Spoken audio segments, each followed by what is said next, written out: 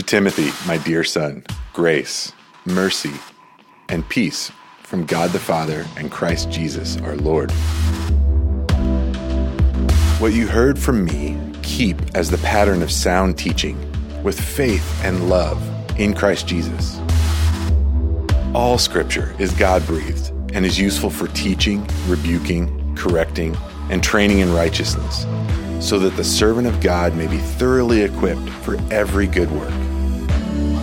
The Spirit God gave us does not make us timid, but gives us power, love, and self-discipline. Keep your head in all situations. Endure hardship.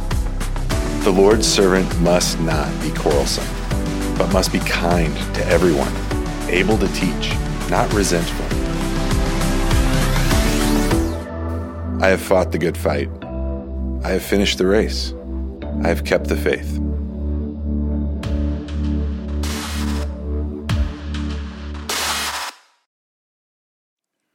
This morning I got up, and like I do most mornings in the first hour or so that I'm up, I peruse what's going on in the world around me and grab my phone, look at some of the news feeds, what's happening. And so that's kind of my normal habit. Did it again this morning, and I got to share some news with you this morning, all right? Here's some news from around the world. Afghanistan is not doing very well right now. It is a huge mess over there, super destabilized, and they're not sure what the way is to move forward as a country, and so the world is watching to see what happens with Afghanistan. Not far from them, in the Ukraine, tensions are rising between Ukraine and Russia, and everyone is wondering if there's going to be a war, what kind of crisis is going to happen, if any little thing could maybe set it off, and everyone is sort of like awaiting that. There's also this thing called COVID-19. I don't know. I just heard about it. But anyway, and we've gotten through several sort of waves of it. The latest wave called Omicron. I know you're not supposed to joke, but that one sounded scary. Can we be honest? Like Omicron. I was like, it sounds like a transformer. It's going to get me. Okay. But everybody's wondering what's going to happen, you know? Like, okay, what's next? And is it going to get better? Isn't it going to get better? What is going to happen? A lot of hard news. And even, listen, even the Super Bowl this year is hard news, right? Like, honestly, Super Bowl Sunday. Did you know it was Super Bowl Sunday today? Okay, some of you? But do you know who's in the Super Bowl this year? Does anybody? Okay, honestly, I want to know, for real. Do we have any before this last couple weeks, you were a Bengals fan? Anyone in the room, for real? For real? Nobody, right? So online you can't see this, but there's no one here who knows the Ickey Shuffle, okay? All right, so some of you are like, Ickey Shuffle, don't even know. Yep, exactly. That's my point. And the Rams, we got any Rams fans? No, wait, here's qualitatively. You were a Rams fan while they were in St. Louis. How many? We got a couple? Okay, all right, good. Go Rams, good job. All right, you'll be cheering for them. And no one will be cheering for the Bengals apparently in here. That's awesome. So the Super Bowl is even a bit of a downer. And then this is the best news. Best news I heard all morning was this. At the Winter Olympics, they're having to postpone some events because of snow. I'm serious. Look it up. This is fantastic. Too much wind, too much snow. They're having to postpone some of the skiing events. I'm like, it's the Winter Olympics, you guys. What are we doing here? These are a couple of the headlines this morning. I want to kind of keep it a little bit light because the topic today is a little bit heavy. And the topic is about terrible times. Here's what I think. I think we are in terrible times. I think we're in terrible times. Now, somebody came up to me afterwards and wanted to debate this after the first service. He's like, you can go outside and look at the mountains. I get that, right? But I'm saying there are terrible things happening in the world around us. And we're blind to not see those things if we don't see them. We're living in a fantasy land if we just live in our own little cute bubble called Bozeman and think that everything is hunky-dory in the world around us. Because if you've been paying attention, you would recognize that there are terrible things around us. There are terrible times around us. I'm not trying to fearmonger. We've had enough of that for a lifetime, okay? I'm not, but I want us to be acutely aware of the times that we live in as we approach this passage. We're gonna be in 2 Timothy 3. We're gonna be 1 through 13. I'm gonna break it up into two chunks. So here is 2 Timothy 3, 1 through 9. Paul says this to Timothy, but mark this, circle this, put an asterisk, highlight it, mark this. There will be terrible times in the last days. A lot of people have been asking me, are we in the last days? Yes, we are. Why? Well, Paul thought he was in the last days. We're closer, okay? I know you did like your Revelation work and you've got some dragon math and you can tell me what day Jesus comes. I can't, I just know we're closer, okay? So, there will be terrible times in the last days. People, super encouraging you guys, it's super encouraging. People will be lovers of themselves, lovers of money, boastful, proud, abusive, disobedient to their parents, ungrateful, unholy, without love, unforgiving, slanderous, without self-control, brutal, not lovers of good, treacherous, rash, conceited, lovers of pleasure rather than lovers of God, having a form of godliness but denying its power, i.e., I go to church on Easter and Christmas. Okay, have nothing to do with such people. Whoa, okay. They are the kind who worm their way into homes and gain control over gullible women. I'm not going to make any comments. I'm just going to keep going. Who are loaded down with sins and are swayed by all kinds of evil desires, always learning but never able to come to a knowledge of the truth. Just as Jannes and Jambres opposed Moses, so also these teachers oppose the truth. They are men of depraved minds who, as far as faith is concerned, are rejected. But they will not get very far because, as in the case of those men, their folly will be clear to everyone. So we live in terrible times because Paul points out that there's going to be terrible times in the last days. And it's not just that the times are terrible, it's that he's talking about people here. So that's what we're going to do this morning. We're going to talk about people. Now, I'm probably going to pick on some people, but then I'm going to pick on us, okay? So fair warning, I'm going to pick on some people, but I'm going to pick on us. I'm going to pick on somebody this morning named Vijay Vital Mallya. I know, household name, I know, I understand. Vijay Vital Mallya. He's this billionaire businessman from India. He owned the United Breweries and Spirits, owner of the cricket team of India and a Formula One racing team, was known for lavish parties on private yachts, private airplanes, and homes all over the world. His nickname is the King of the Good Times, okay? Vijay is the king of the good times. If you read any articles about him, you'll find a bunch of things in this list that you could probably describe Vijay as. He is a lover of money. He boasts about it. He's proud about it. He wants nothing to do with God, and he climbed the corporate chain to become a billionaire, okay? Here's the problem with Vijay. Vijay is currently facing charges of over $1 billion in fraud and money laundering from 17 banks in India. And he's hiding in a $30 million mansion. You can look this up later today. It's very interesting. Hiding in a $30 million mansion in England. They're trying to extradite him back to India so that he can face his crimes and probably get put in jail for the rest of his life. Vijay is the king of good times. Maybe we want to hang out with him. But Vijay is a picture of what we're talking about here. And can we just get really honest? Like, I want to be really honest, okay? I don't want to play church this morning. I don't want to play. I want to be really honest. We actually kind of love this stuff. We kind of eat it for breakfast. Like, we love celebrity culture. Okay, I'm going to lose some people here, but just stay with me. The Paul brothers, okay? I see some younger heads like, oh, he's going there. Okay, yeah. Logan and Jake Paul.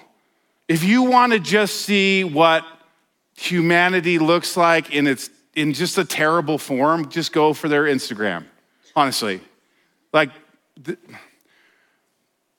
kids don't say this word, but I'm gonna say it. They're idiots, okay?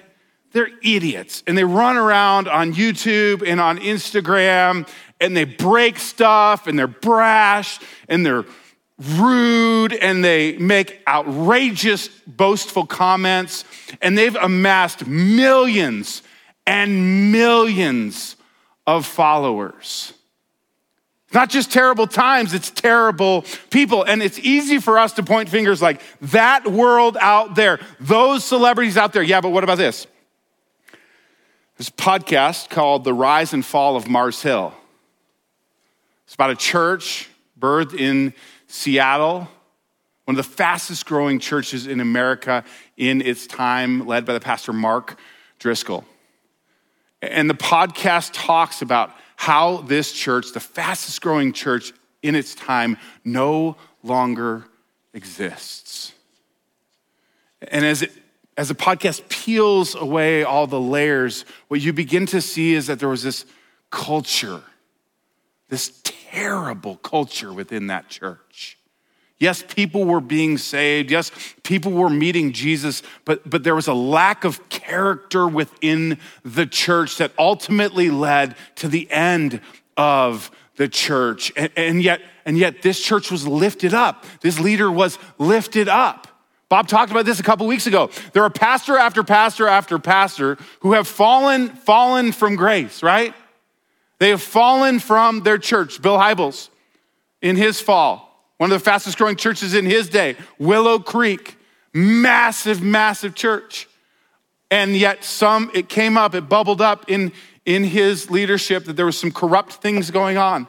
There was abuse within that church. There were terrible things happening within the church. So we want to point the finger, those people out there. I'm saying, no. It's in here too. It's in here too. We're in terrible times. There are terrible people, and we're part of them. We're part of them. We have terrible within us. Okay, I know this is so encouraging so far. Stay with me, okay. So what should we do? Like, what should we do? Should we pretend it's not terrible? Be like, no, it's not terrible, Brian. You just come on, man, be more positive. No, should we do that? Should we, woe is me? Should we just give up on things? It's all gonna burn anyway. What should we do? What should we do in terrible times? I have two simple suggestions that I'm pulling from Paul on. Two simple suggestions and one big idea for us to consider. So 2 simple suggestions. The first simple suggestion is, in terrible times, don't be with terrible. Don't be with terrible. Here's what I'm saying. Your mama was right. That's what I'm saying. Your mama was right. You become like the people you surround yourself with. When mama said, hey, be careful who you hang out with, she was right. When mama said, if your friends jumped off a bridge, would you jump off a bridge too? And you were like, no, that was a lie. Because you probably would. You probably would. In terrible times, we don't surround ourselves with more terrible. We don't hang out with terrible. So there's tons of data around this. One of the more interesting studies that I ran into was Dr. David McClelland of Harvard University did a 25-year study on the characteristics of success and failure. And he found that the single most important factor in a success or failure of an individual was their reference group. By reference group, this is what they said. Your reference group is made up of the people whom you habitually associate and identify with. These are the people with whom you live, work, and interact with on a daily basis. See, you become who you surround yourself with. You become who you surround yourself with. And so we don't surround ourselves with terrible. You're like, boy, that doesn't sound very Jesus-y, Brian. Like you don't know him like I know him. Like he's gonna love Jesus someday. No. He might. That's awesome. That's him and Jesus. More likely, you guys will stop going to church together and move in together because you become who you surround yourself with. But Brian, didn't Jesus hang out with the tax collectors? And yeah, but they wanted him. Does that make sense? They wanted him. Jesus didn't go to the frat party and just get ripped with them. That wasn't the deal. That wasn't what Jesus did. And you're like, no, I'm gonna be the light though. I'm gonna go there. No, you're not. You're probably gonna get drunk with them. That's probably what you're gonna do. Seriously. Like, come on. You become who you surround yourself with. Don't take it up with me, take it up with Paul. Let's go, come on. Here we go, okay? With this whole list of things, this whole list of proud, abusive, disobedient, ungrateful, unholy, without love. So what do we do, Paul? Okay, look, it says this at the end of this, verse 5. Have nothing to do with such people. Like, that's pretty clear, isn't it? It's pretty clear. Now, I'm not giving you an excuse to be a bad neighbor. I'm not. I'm not giving you permission to not love those people that Jesus has put in your life, that he has put in your life so that you might minister to them and you might help lead them to. I'm not saying that. You have been called to live on mission, to be a light in the darkness, to live in such a way that people who don't know Jesus, who are far from Jesus, are attracted to Jesus. I'm not giving you an excuse. What I am saying is you need to be really wise and really smart and really careful. Paul is saying this to Timothy because Paul knows what's at stake. He doesn't want Timothy to get swayed here. He doesn't want Timothy to get off track here. Paul knows that Timothy is planting churches, investing in leaders, helping the kingdom of God come to earth, right? He's got a big mission and he doesn't want Timothy to be distracted. And Jesus doesn't want you or me to be distracted either. He doesn't want us wasting our time pretending that we're stronger than we actually are and surrounding ourselves with people that are dragging us down rather than helping us get closer to Jesus. He's warning us. He's warning Timothy. Have nothing to do with them. Don't be with terrible. And he gives some very clear pictures of what that looks like. So he talks about these strange characters, right? Jannes and Jambres, who opposed Moses. So he gives these two examples. Says to Timothy, hey, you remember Jannes and Jambres? And we're like, no, I don't, okay? Well, here's the story of Jannes and Jambres. So rewind back to Exodus. Genesis, Exodus, second book of the Bible. There's this story that's pretty timeless. Even if you haven't been around church very much, you may have heard the story already. God's people were in slavery in Egypt, okay? And Moses goes to the Pharaoh and he says, let my people go. You're like, I've seen that movie at least. Okay, good, all right, you're with me, right? Let my people go. And when he goes to Pharaoh, there's one little part of the story, it's very interesting. He has this conversation, Moses has this conversation with God and says, hey, how can I let them know that I'm coming in your name and show your power? And he says, hey, look what you have in your hand. You have this staff in your hand. And so one of the things that Moses does is when he's with Pharaoh to display God's power to Pharaoh is that he puts the staff down on the ground and it turns into a snake. okay? And there's these two magicians that are there with the Pharaoh at the same time. Most believe it's Jannes and Jambres that are there with the Pharaoh, and they go, we can do that too. And they take these sticks that look like sticks, they throw them on the ground, and they turn into snakes. Problem is, Moses' snake eats their snakes. It's like, hey, that's how my God rolls, right? So Jannes and Jambres are these very direct characters within this story that Paul is warning Timothy about. He's saying, listen, there are deceptive people who want to steal away the people of God. That's who Jannes and Jambres are.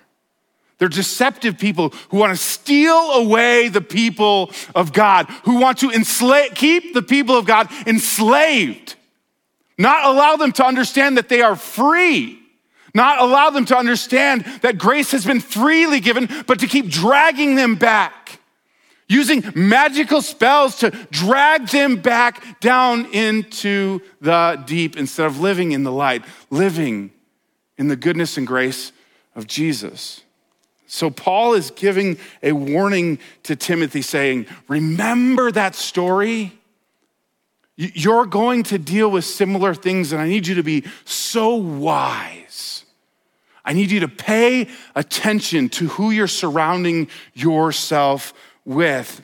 And I need you to pay attention in particular, he says this, to those who have folly in their life or foolishness in their life. This is how he ends that section.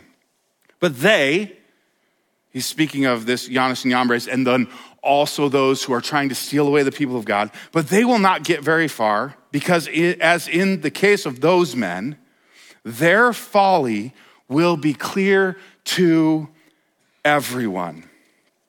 If you're starting to wrestle with this, hey, who should I surround myself with? I would say this, look at their fruit.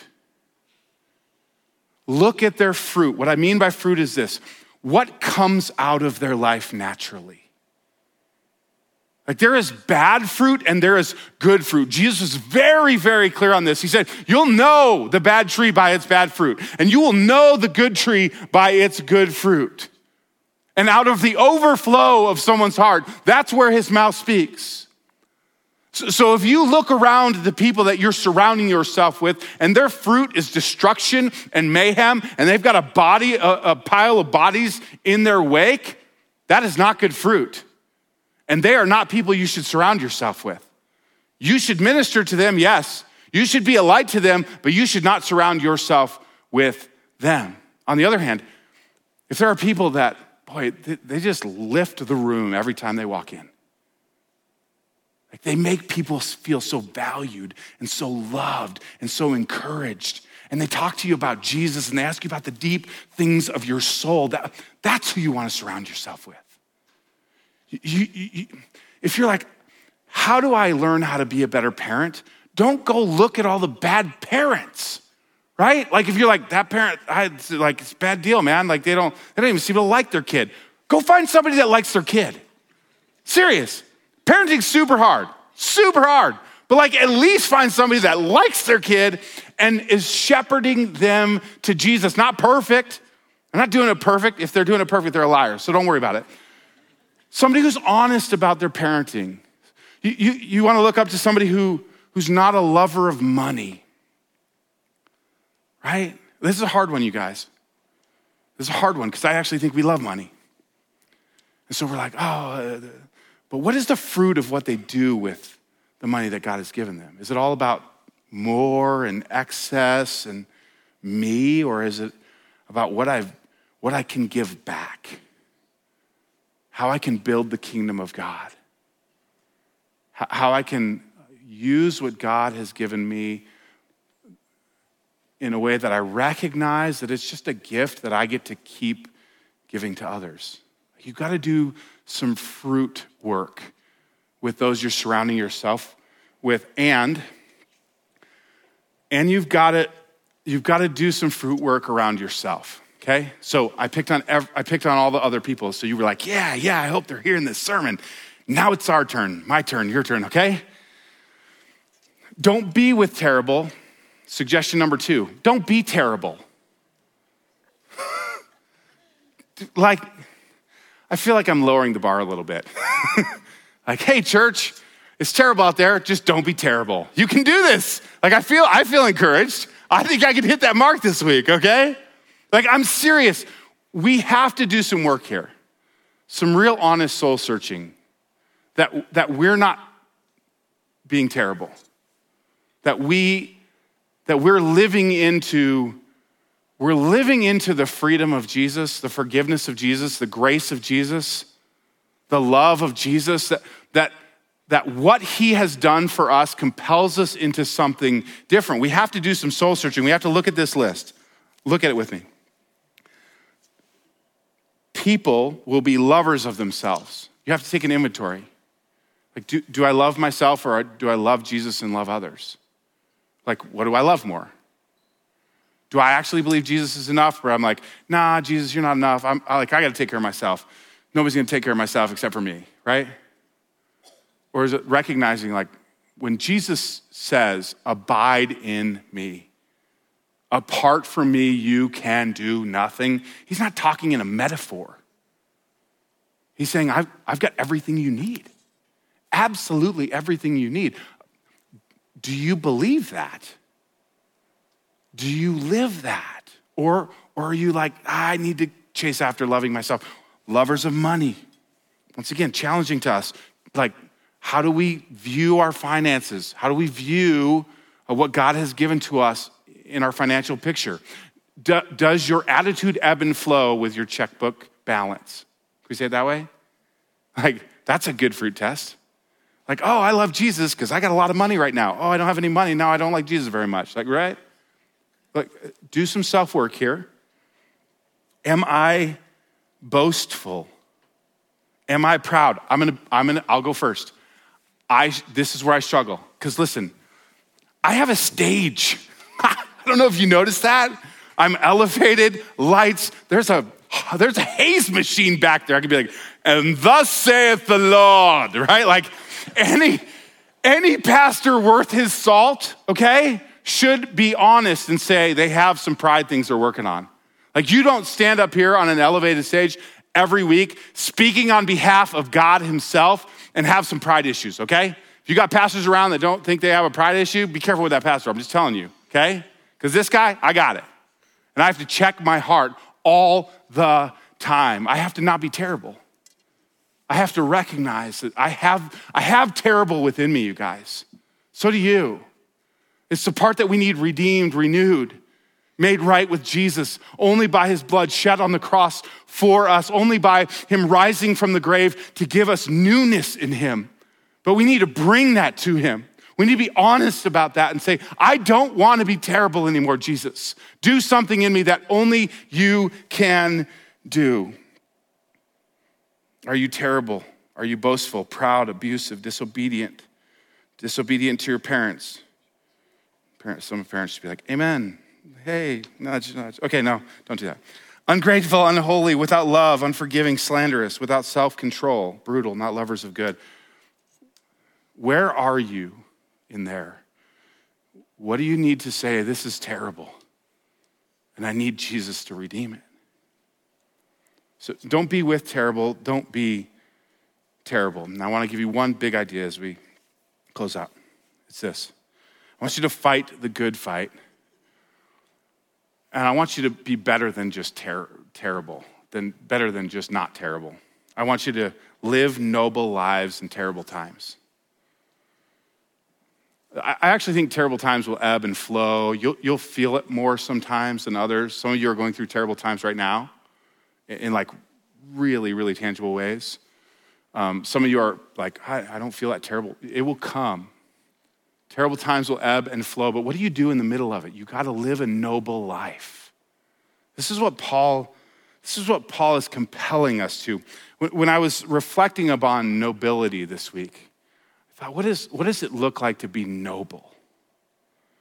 What does it look like to be noble? And three kind of pictures came to mind. One is, nobility is something we use in reference to kings and queens. In a few moments here, we're going to be singing it to the King of Kings. And sometimes when I'm baptizing, especially kiddos, I'm like, hey, your Father is the King of Kings. And that makes you a prince or a princess in the kingdom of God. That makes you nobility. Do you know what nobility does? It lives at a higher level. So I want, just ponder that for a moment. Nobility lives in a different way, in a higher way. Okay, I'll give you some redneck analogies. This is fun. Okay. Like it's like, hey, are you gonna have a PBR or are you gonna have an 18-year scotch? Like, I know, some of you lost it there. I get it. You're like, drinking, you should look at the first part of this, Brian. Okay, I get it. Okay, let me give you a different one. Would you rather have filet mignon or ground beef? Okay? Like, would you rather go to the greatest steakhouse in the world or a fast food joint? Which one, right? Like, I'm saying live at a higher level. I'm saying God has greater, grander, richer things for you. If you engage deeply into relationship with other Christians, it is so rich. You're not missing out on sin, you guys. Can I just try to convince you of that? Like, sin wasn't the good old days, okay? Sin wasn't the good old days. The good old days are ahead of you when you are in relationship with Jesus and relationship with one another. I am not sitting here pining about the guys that got drunk downtown on Friday, because I'm going out this afternoon to be with my family. And we're gonna sit around and celebrate all of our birthdays. And my father-in-law is gonna sit at the head of the table and tell us how proud he is and how much he loves us and how grateful he is that we all know Jesus. And guess what? That'll be an eternal table. Like, you can have your Friday night. I got an eternal table. I'm going with that. At a higher level. That's what nobility does. Another thing that nobility does, it lives in an honorable way. Like, are our lives honorable? They hold like a sense of worth and honor because we're responding to the honored one. Because he is honorable, we then mirror that. We say we honor each other. We see each other as image bearers of Christ. We live in honorable ways. We live in ways with great character within us. So we live like a higher plane, an honorable life. And here's the third thought I had about nobility. They're battle ready. I like this because it's in our series, Fight the Good Fight, right? Be strong. So I go to this gym and I must confess, I wasn't there much this week. So I'll come back, guys, I promise. Okay. That's just like confession. That feels good. Okay. I go to this gym and one of their shirts, one of their slogans, it says, "Stay dangerous." And I just love it. I love that. You guys, there is a battle to be fought. There is a war to be waged. There are powers and principalities that are bent on our destruction. And our weapons, our prayer, our weapons are scripture, our weapons are worship, our weapons are community with one another, and the enemy has nothing to say about that. Kings and queens, they protect their kingdom. And we are called to protect the kingdom of God, to fight for the kingdom of God, to be battle ready. And maybe a little dangerous. Here's how Paul teaches Timothy. 2 Timothy 3, 10 through 13. You, however, this is different. You're not like that. Listen to this. You, however, you know all about my teaching, my way of life, my purpose, my faith, my patience, my love, my endurance, my persecutions, my suffering, what kind of things happened to me in Antioch and Iconium and Lystra, the persecutions I endured. Yet the Lord rescued me from all of them. In fact, everyone who wants to live a godly life in Christ Jesus will be persecuted, while evildoers and impostors will go bad to worse. deceiving and being deceived?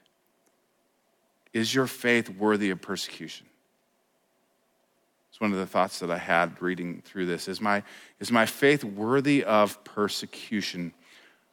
I'm going to need to think about that a little bit. I'm going to need to think about if my faith is battle ready, if my faith is this faith that he is describing right here, sound in doctrine, a way of life that follows after Jesus, a purposeful life, a faithful life, a patient life, a life of love and endurance. This is what Timothy is being called to. And this is what we're being called to. Like, think about this. Do you want to surround yourselves with people who are lovers of themselves, lovers of money, boastful, proud, abusive, disobedient, on and on and on? Or do you want to surround yourself with people who know about Jesus' teaching, his way of life, his purpose, his faith, his patience, his love, his endurance? Do you want to surround yourselves with which one? Which one do you want to surround yourself with? And then which one are you? Which one are you? Not as a works righteous, but as a responsiveness to Jesus, right? As a responsiveness to that he gave it all. Do you respond to him by saying, I'm going to live a life of faith and patience and love and endurance, a life that is worthy of persecution? I want to give you some examples of this so you can take some tangible steps this week, okay? Bob's been referencing quite a bit an author named David Kinnaman in his book, Faith for Exiles. And Kinnaman also wrote another book called Good Faith. Highly recommend it. Go grab that on Amazon.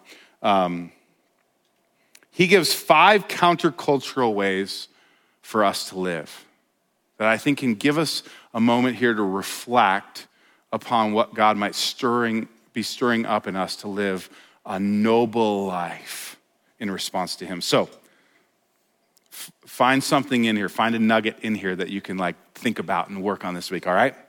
Number 1, commitment to Scripture.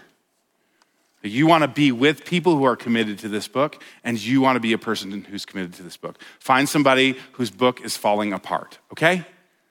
Find somebody who needed to tape it back together a few times, and there's a lot of scribbles and pictures and things and question marks and awesome stuff in here. We need to be committed to the Scriptures, that Jesus is revealed in the Scriptures, that we follow this so that it may shape our lives together, that the Spirit may guide how we live as we read this book together, committed to Scripture. Committed to each other. Bob's been hitting this throughout this series really hard. Committed to each other. Like one of the tangible ways around here. Are you in a Journey community? Do you have other people around you that you're committed to? Are you united with them? That is a noble way of living. You can't take anything with you, but some of your relationships are going to come with you. Okay, number 3. We can offer the world a countercultural rhythm of life. You're doing it right now. Sunday, Sabbath.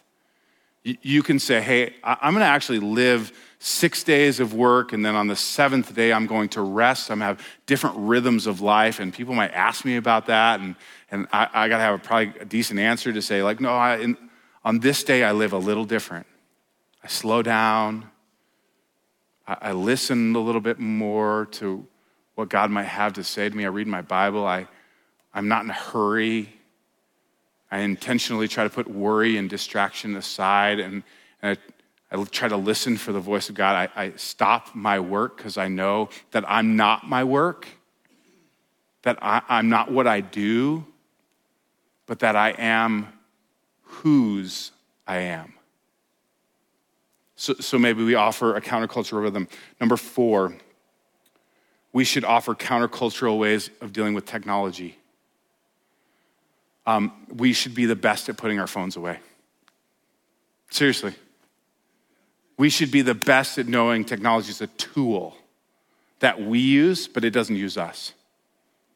So we should be the ones that when our friend needs to have that conversation with us, we take our phone and we put it away so we can be fully present in that moment, looking each other eyeball to eyeball, being present with one another. We should be countercultural in this way. And number 5, stewardship. That's a funky, churchy word, okay? Let me debunk it. So what do you do with what God has given you? The way we talk about it here is, what do you do with your time, your talent, your treasure, and your plans? How do you live a noble life in a terrible time? Let's pray. Heavenly Father, King of Kings, Lord of Lords, we respond to you. God, I pray, even in this hard, challenging message, that you would help us to understand how to do that well. I pray that you give us really practical steps in front of us in living for you, the King of Kings. And God, I pray that you'd help us as we wrestle with where that even is coming from. I pray that you would silence any voice that isn't yours. That what we do would come out of a deep place of who we are and a deep place of knowing that we belong to you. Jesus, I thank you that we get to be together this morning, that you are here in our midst, that we're participating in something eternal, and that this moment, God, this moment is noble, no matter how terrible the things are around. We worship you, Jesus, and it's in your name we pray. Amen. Thanks for engaging with this content. If it was encouraging to you, we'd love for you to leave a review. Hit that subscribe button and share this content with others. We'd also love to connect with you. The best place to do that is journeyweb.net. Don't forget to follow us on YouTube, Facebook, and Instagram. Just search Journey Church Bozeman and you'll find us there. If you'd like to give to our ministry, you can do that now at journeyweb.net/give. Once again, thanks for engaging with Journey Church.